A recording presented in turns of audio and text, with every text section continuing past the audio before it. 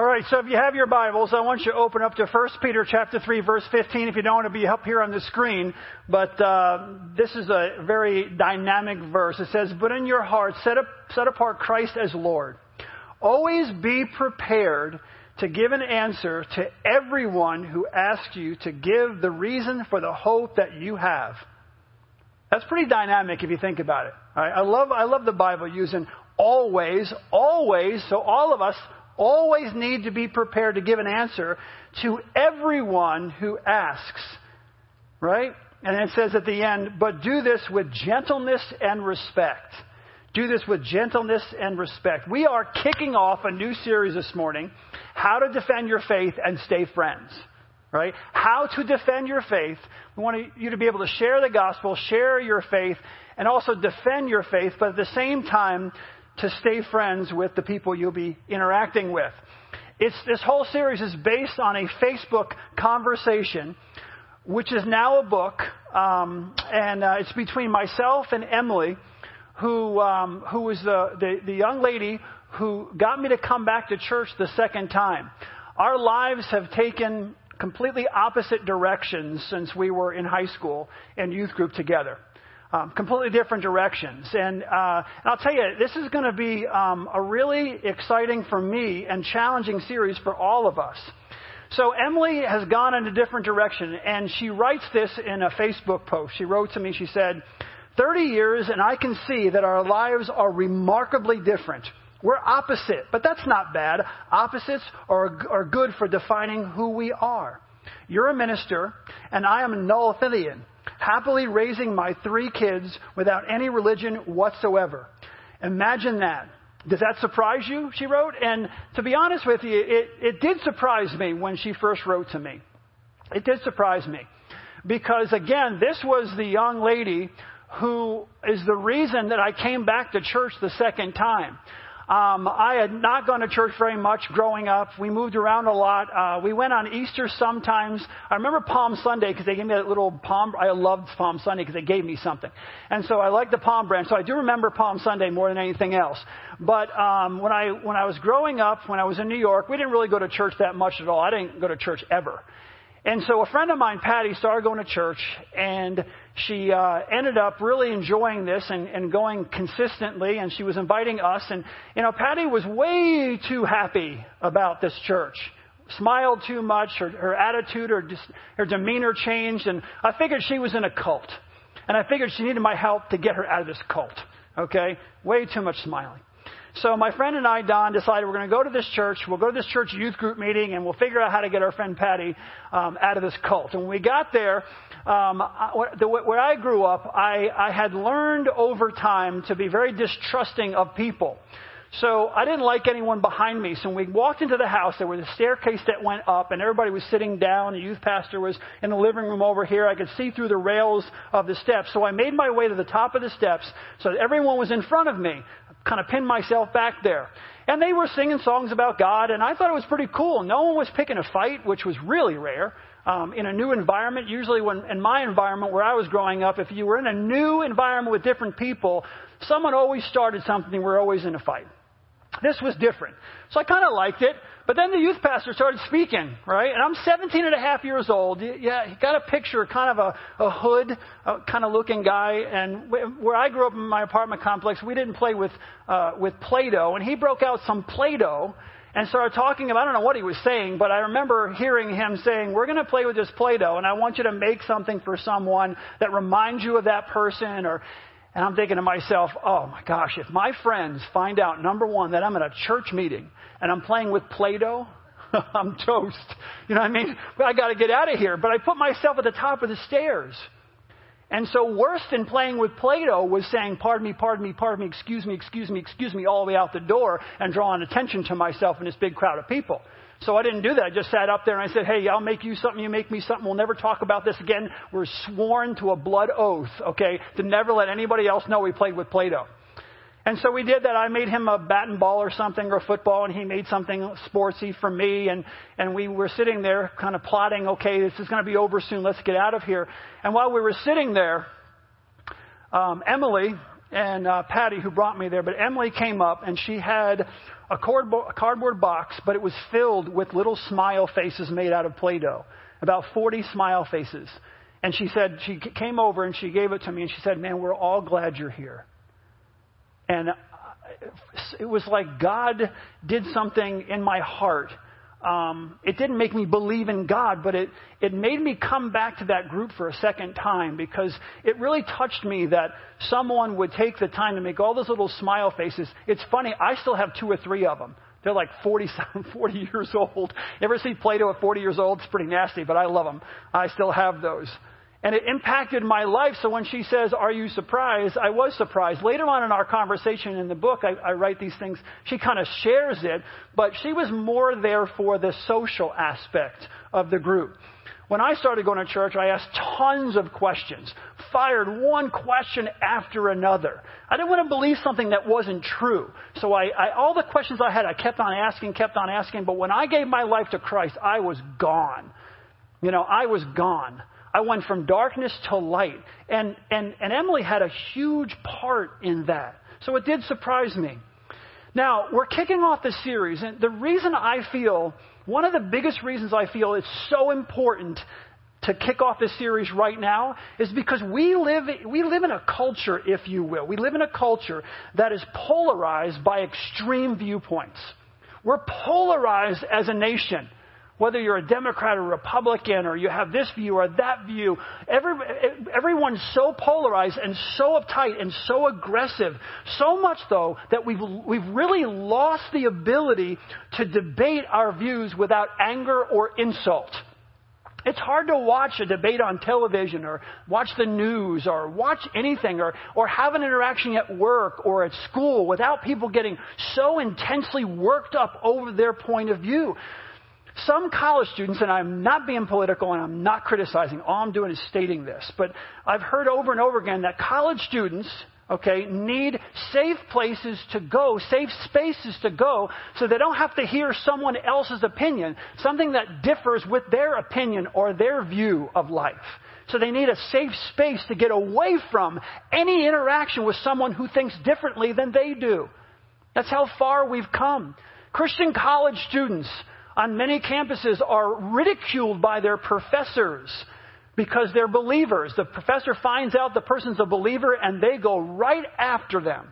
They've had students like that for years and years. They know all the little things to say to really go after that student. So they ridicule those students. And our Christian students often don't know how to defend themselves against someone who's been in that school for 30 or 40 years and has his whole repertoire, if you will, down. And they don't. It is the number one reason why I wrote this book. This was a Facebook conversation that ended up being 600 pages long, when it's printed off. And we took that and we kind of broke it down in sections where it's easily more readable. But that's the reason I wrote the book. I didn't intend on writing a book. I just intended on investing in the life of someone who made such an impact on my life. And I wanted to bring them back into at least, understanding who Christ is and believing. So that's where the book came from. And I wrote it for our high school students who are going into college. If you have high school students, if you have college students, this is a very, very good book for them to have before they go off. If they're off, I know a lot of them are off already. Send them the book so they have it with them, so they can use it. Here's the thing. Families are fractured. Friendships are destroyed from differing worldviews. It's like we can't interact anymore. So then how do we share our faith? How do we defend our faith in such a way that it doesn't cause this kind of fracturedness? Because the reality, once again, is we are lost when it comes to how to interact as a culture. But here's the thing. Here's what I'd love to do during this series. I'd love to recapture the concept of open and respectful dialogue. I want to recapture this whole concept of how do you dialogue with each other? How can you go face to face with someone who you completely disagree with in your worldview, but not come off in a way that's aggressive or angry or rude or disrespectful? How do we do that? It can be done. It can be done. But how do we do that? In this series, we're going to spend most of our time, this is going to go on into November, we're going to spend most of our time teaching you how to share your faith or how to defend your faith, if you will. A lot of it's going to be apologetics, it's all apologetics, but how do you defend your faith? But before we can do that, we need to start with some basic principles to guide those discussions. The Bible gives us basic principles that will help us, it will guide us in those discussions. The best way to begin a conversation with someone about your faith is to start with God and you. My youth pastor, Rich Thomas, when I was in high school, I first started going to church, I remember being on a bus with him. We were on a retreat, and we're driving on the bus, and I can vividly remember this conversation and where we are on the bus. I'm sitting on the bus. He's right over here, and I'm asking him questions. I never sat in the back of the bus and talked to the students a lot of the time because I always wanted, if I had a chance to get him as a kind of a captive audience, whatever, I asked lots and lots of questions.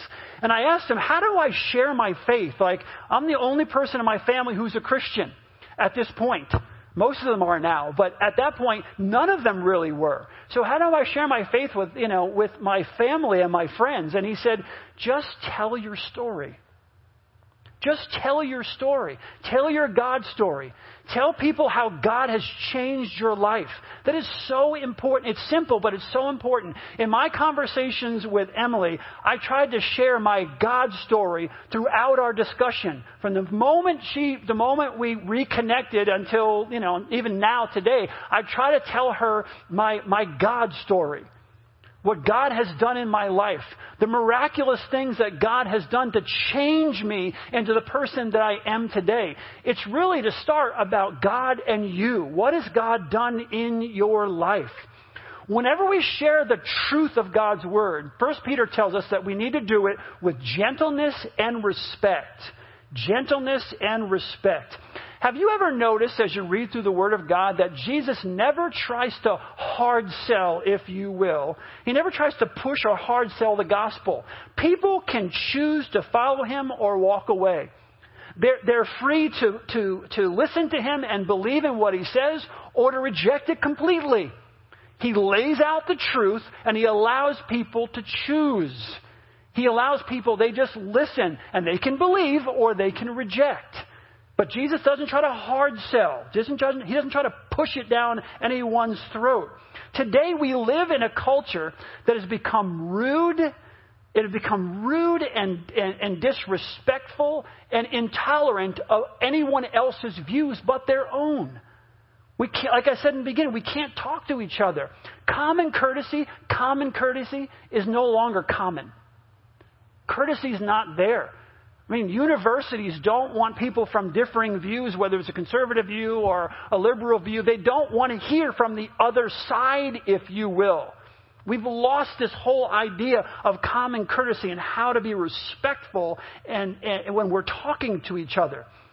But the Bible makes it absolutely clear that respect is a value that every single Christian needs to have. Respect is a value that every single Christian needs to embrace. 1 Peter chapter 2, verse 17 says, show proper respect to everyone. Show proper respect to everyone. Love the family of believers. Fear God. Honor the emperor. We all want to be respected. We all want people to treat us with dignity. It doesn't matter if a person is living in such a way that goes completely against the Bible. If they're not a follower of Jesus Christ, then they don't know any different. Even if they do know different, we still should treat them with gentleness and respect. If we totally disagree with how that person is living their lives, we are responsible before God to love that person and to show respect and dignity to that person. So I want to spend the rest of our time understanding the why and the how of showing respect. The why and the how of showing respect. Why should we show respect and how do we show respect? Let's start with the why.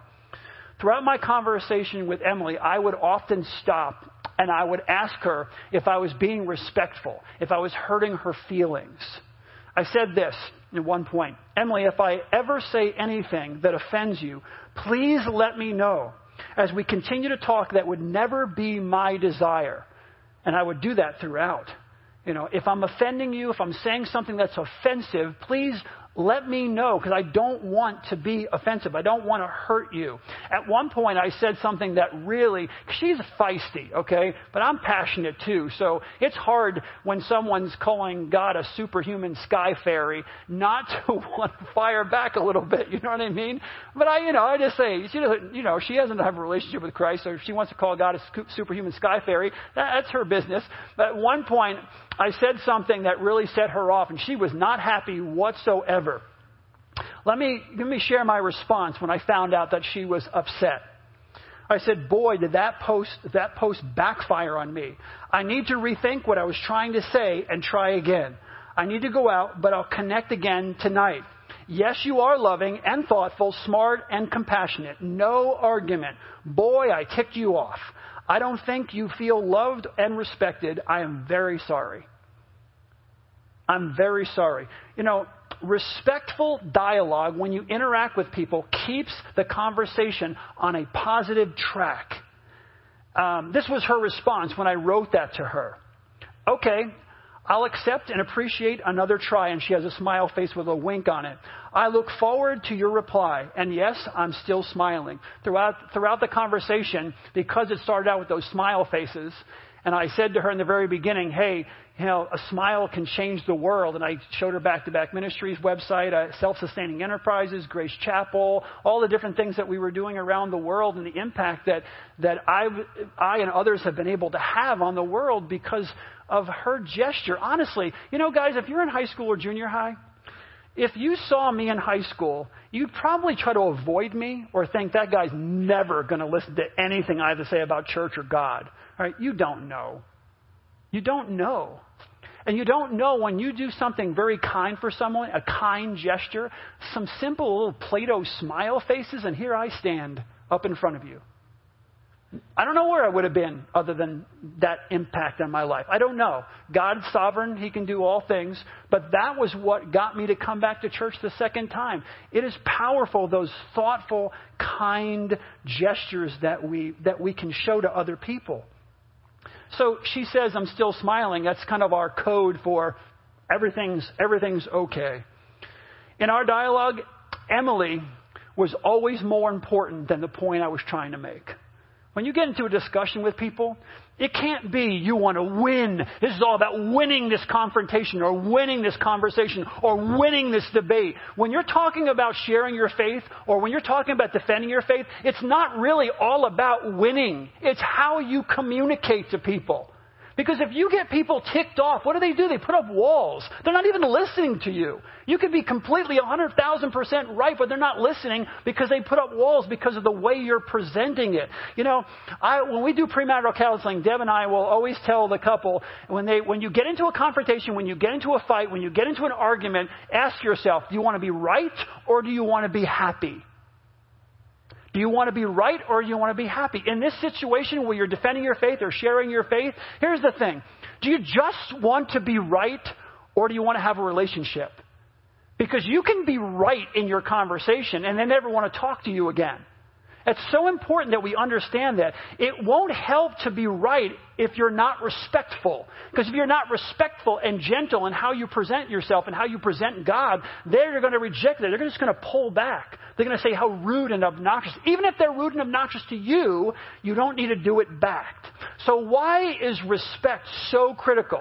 Let me give you a few reasons. Number one, because we are all created in the image of God. Why should you, as a believer in Jesus Christ, respect other people? Because they are created in the image of God. There are no worthless people ever born on this planet. There are people who may choose sometimes to live worthless lives, but there are no worthless people. God created everyone with a specific purpose. They have value. They have worth because they're created in the image of God. But when people choose to walk away or not interact with God, they can choose to live a worthless life. Solomon was absolutely right when he said that those who are living apart from God, if you're not living your life for God, he says this in Ecclesiastes 1:2, meaningless, meaningless, meaningless, meaningless, says the teacher. Utterly meaningless. Everything he says is meaningless. And you read that, you're like, this is depressing. If you take the thought process that he's saying it's meaningless outside of a relationship with God, it's meaningless if you're not living your life for God. That's what he's talking about there. But there are no worthless people. Now, here's the thing. Respecting others doesn't mean that we have to embrace or endorse what they do or even what they believe, but we have to respect them for being created in the image of God. They deserve our respect, and they should get it. In our discussion early on, Emily said this, recently someone told me, this was a Christian, that I was a bad parent because I didn't bring my kids to church. So that made me not smiley, but sad and a little angry. The person who said this was mean and thoughtless. I totally agree. What is the purpose in telling a mom that you're a bad mom? Is that person at all going to go, you're right, I'm a bad mom. Now I'm going to think about God and take my kids to church. That's just, Christians do these kinds of things. And I just want to what are you thinking? You don't tell a mom you're a bad mom. You share the love of Christ with the person. It's so funny. We hold non-believers to a biblical standard, and they don't know Christ. How can you hold them to a standard when they're the Bible says they're blind and they're spiritually dead. So you're holding a blind and dead person to your standard. If a person goes around drinking, smoking, carrying on, whatever, they smoking everything they can possibly imagine, and they're getting totally wasted all the time, they use foul language, that's not my concern. My concern is I share the love of Jesus Christ with them. And I'll let God do all the work of all the other stuff. You can't start by beating up on people when they don't recognize that they're doing wrong in the first place sometimes. Share the love of Christ with them. Lead them into a relationship with Jesus Christ and let the Holy Spirit deal with all that other stuff that we so worry about all the time. So I totally disagree with this Christian and totally agree with Emily that it is rude, okay? It makes you sad, it makes you angry, and it's mean and thoughtless. I remember as a youth pastor, I would go into schools, I was in Walmart at different times, and I would try to interact with high school students who looked different, let's just say that. Because I was trying to study youth culture. And as I was studying youth culture, I would walk up to students, and at one point, we were at some kind of show. And there was a group of students standing around, and I thought to myself, oh boy. And they had black fingernails, and their hair was black, and everything were dressed in black. They had black gloves on. Everything was black. You know what I mean? And they had black makeup on. And it was just, and I walked over and I said, hey guys, now picture this, okay? You walk into a group of people, and they were warlocks and witches. So I walked over and said, hey, I'm a youth pastor. My name is Jeff, and I'm studying youth culture, and I would love it if we can get together sometime, and I could study, and you could explain to me what you believe. I don't have to say anything. I just want to hear what you believe. And the leader said, no, not everyone's going to meet with you. He said, I'll meet with you. I said, great, I'll meet with you. We went out to Bob Evans. You got to picture this. So we're sitting in Bob Evans, okay? And, and I've had the same haircut for 58 years. I'm only 56. And we're sitting there, and here's this, me with my youth pastor outfit on, and here's this warlock. And we're having a conversation, and I'd look around the restaurant every once in a while, and no one was saying a word. They were all just this is like dinner and a show. This is amazing. Everything he said I disagreed with. He was cussing God at different points. He was saying this and that about Satan is good and blah, blah, blah. And everything he said I disagreed with. But you know what? I treated him with love and respect. You know why? Because he's created in the image of God. I don't have to, God can defend himself. I'm not going to get all worked up because he's cussing out God. I asked him to sit down and tell me what he believes. That's what he believes. Here's the funny thing. I would walk into King's High School because he was a King's High School student. I walk into King's High School. Guess who the first person in the lunchroom was to greet me? The warlock. You want to see some stunned students? Here's the youth pastor walking in, the warlock coming up, and they're hugging and everything and talking to each other. They didn't know what was going on. Either I would convert it over there, or they didn't know it. Something was going on. Love and respect Love and respect. It doesn't matter. You don't have to embrace someone's worldview, but you have to love and respect them. Number 2, we respect others because Jesus died for everyone. For God so loved the world. The world means everyone. Go look it up. It doesn't mean just the elect. God died for everyone. You may not like someone or think much of them, but Jesus died for them. And God, in God's eyes, they have value. Now I'm going to say something that's going to stun some of you. Take a deep breath. Okay, grab the person's hand next to you. This is important, okay? Jesus loves that anchor on CNN or Fox News. Okay, he does. I know you're thinking of, right? You're that Cuomo, what is his name? Cuomo or whatever. I hear about him all the time. People don't like him. They don't like him. They don't like what he says. But I'll tell you something. God loves that person. Whether you're an anchor on CNN, whether you're an anchor on Fox News, and you don't like Fox News, you don't like CNN, you don't like their worldview, you know what? God loves them. And Jesus died for them. So we need to show love and respect. We need to be praying for and loving people and encouraging people and building relationships, because Romans 5:8 says this, but God demonstrated his own love for us in this: while we were yet still sinners, Christ died for us. All of us. While we were yet still sinners, Christ died for us. Number 3, we show respect for a person because it reflects our love for God. Why do we show respect to other people? Because it is a reflection of our love for God. 1 John 4:8 says this: whoever does not love does not know God, because God is love. God is love. And if I claim to be a follower of Jesus Christ, then my heart needs to be open. My heart should be filled with love for other people, because as I love other people, it expresses my love for God. If I don't love others, then how can you say you love God?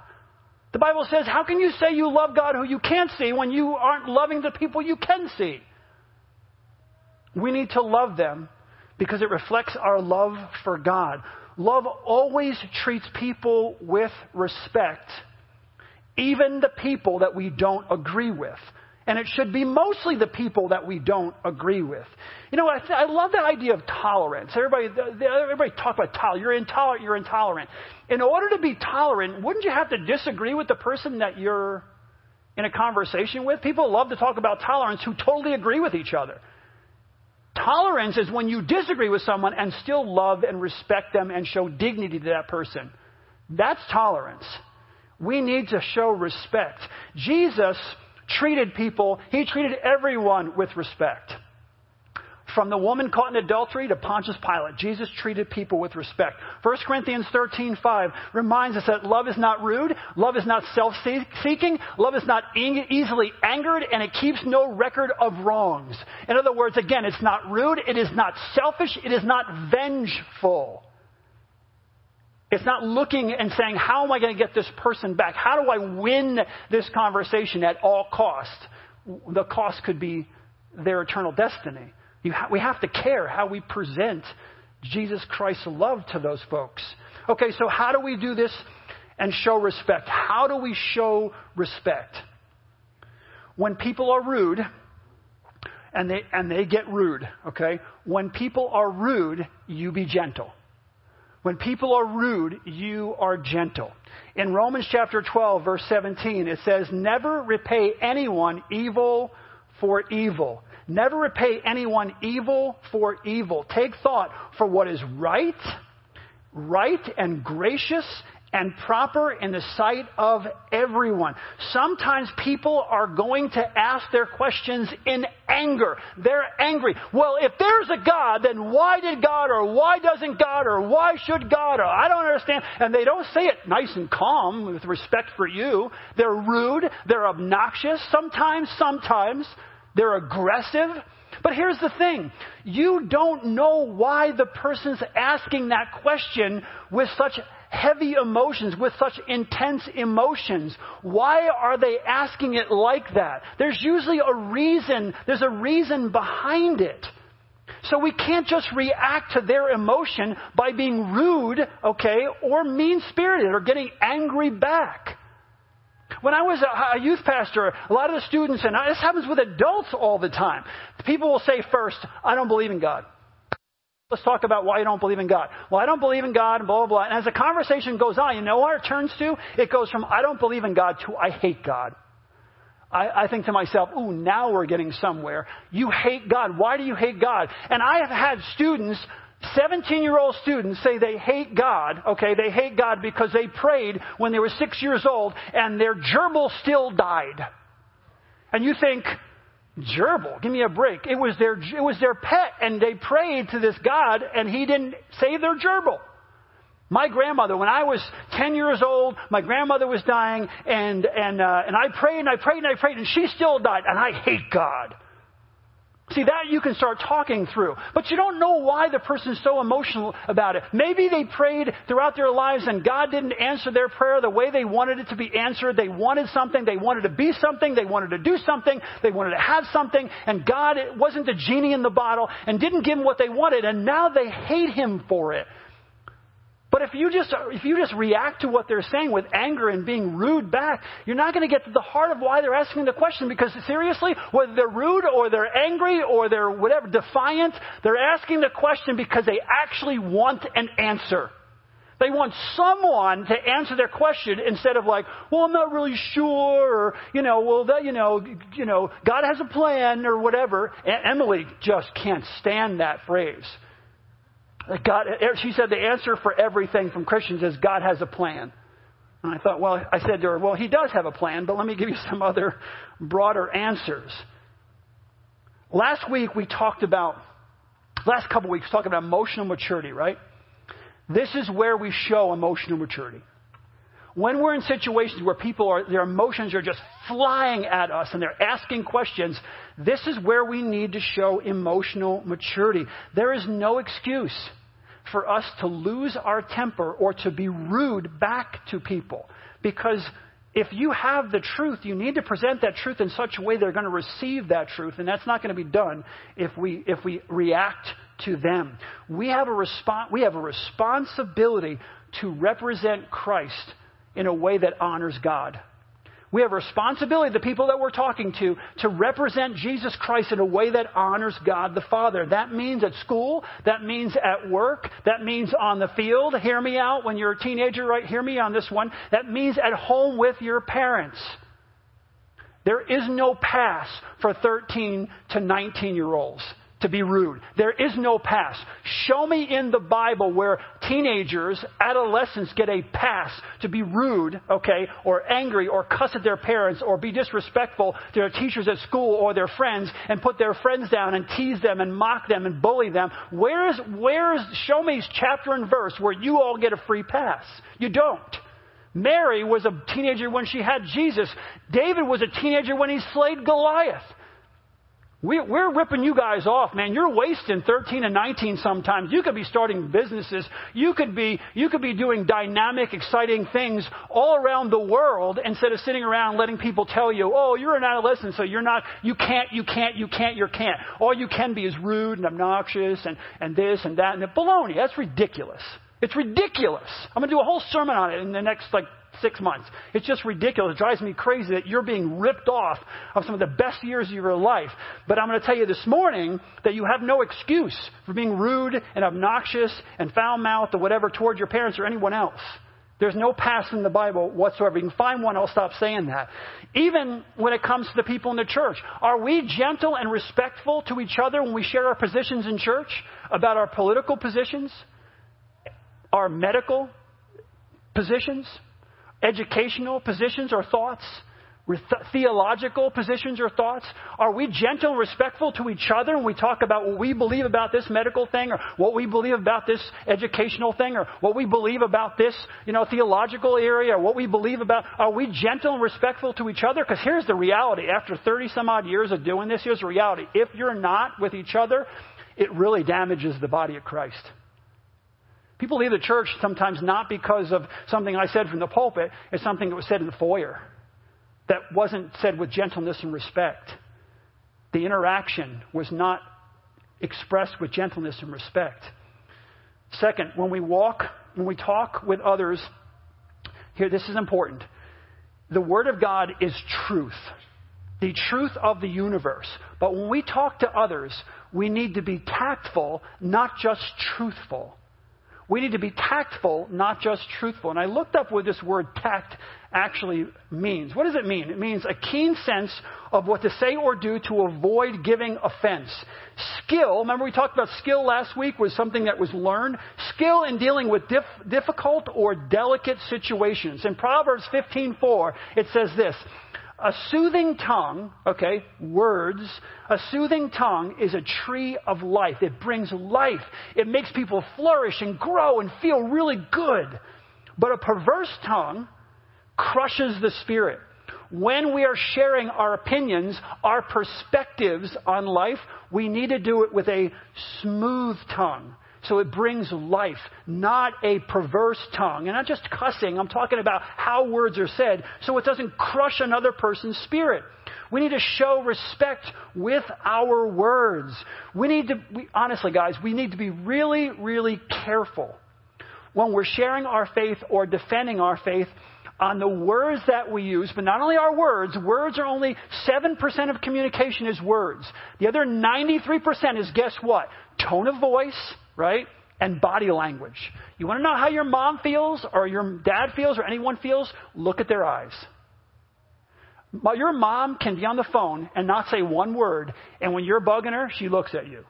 Are you confused? Body language.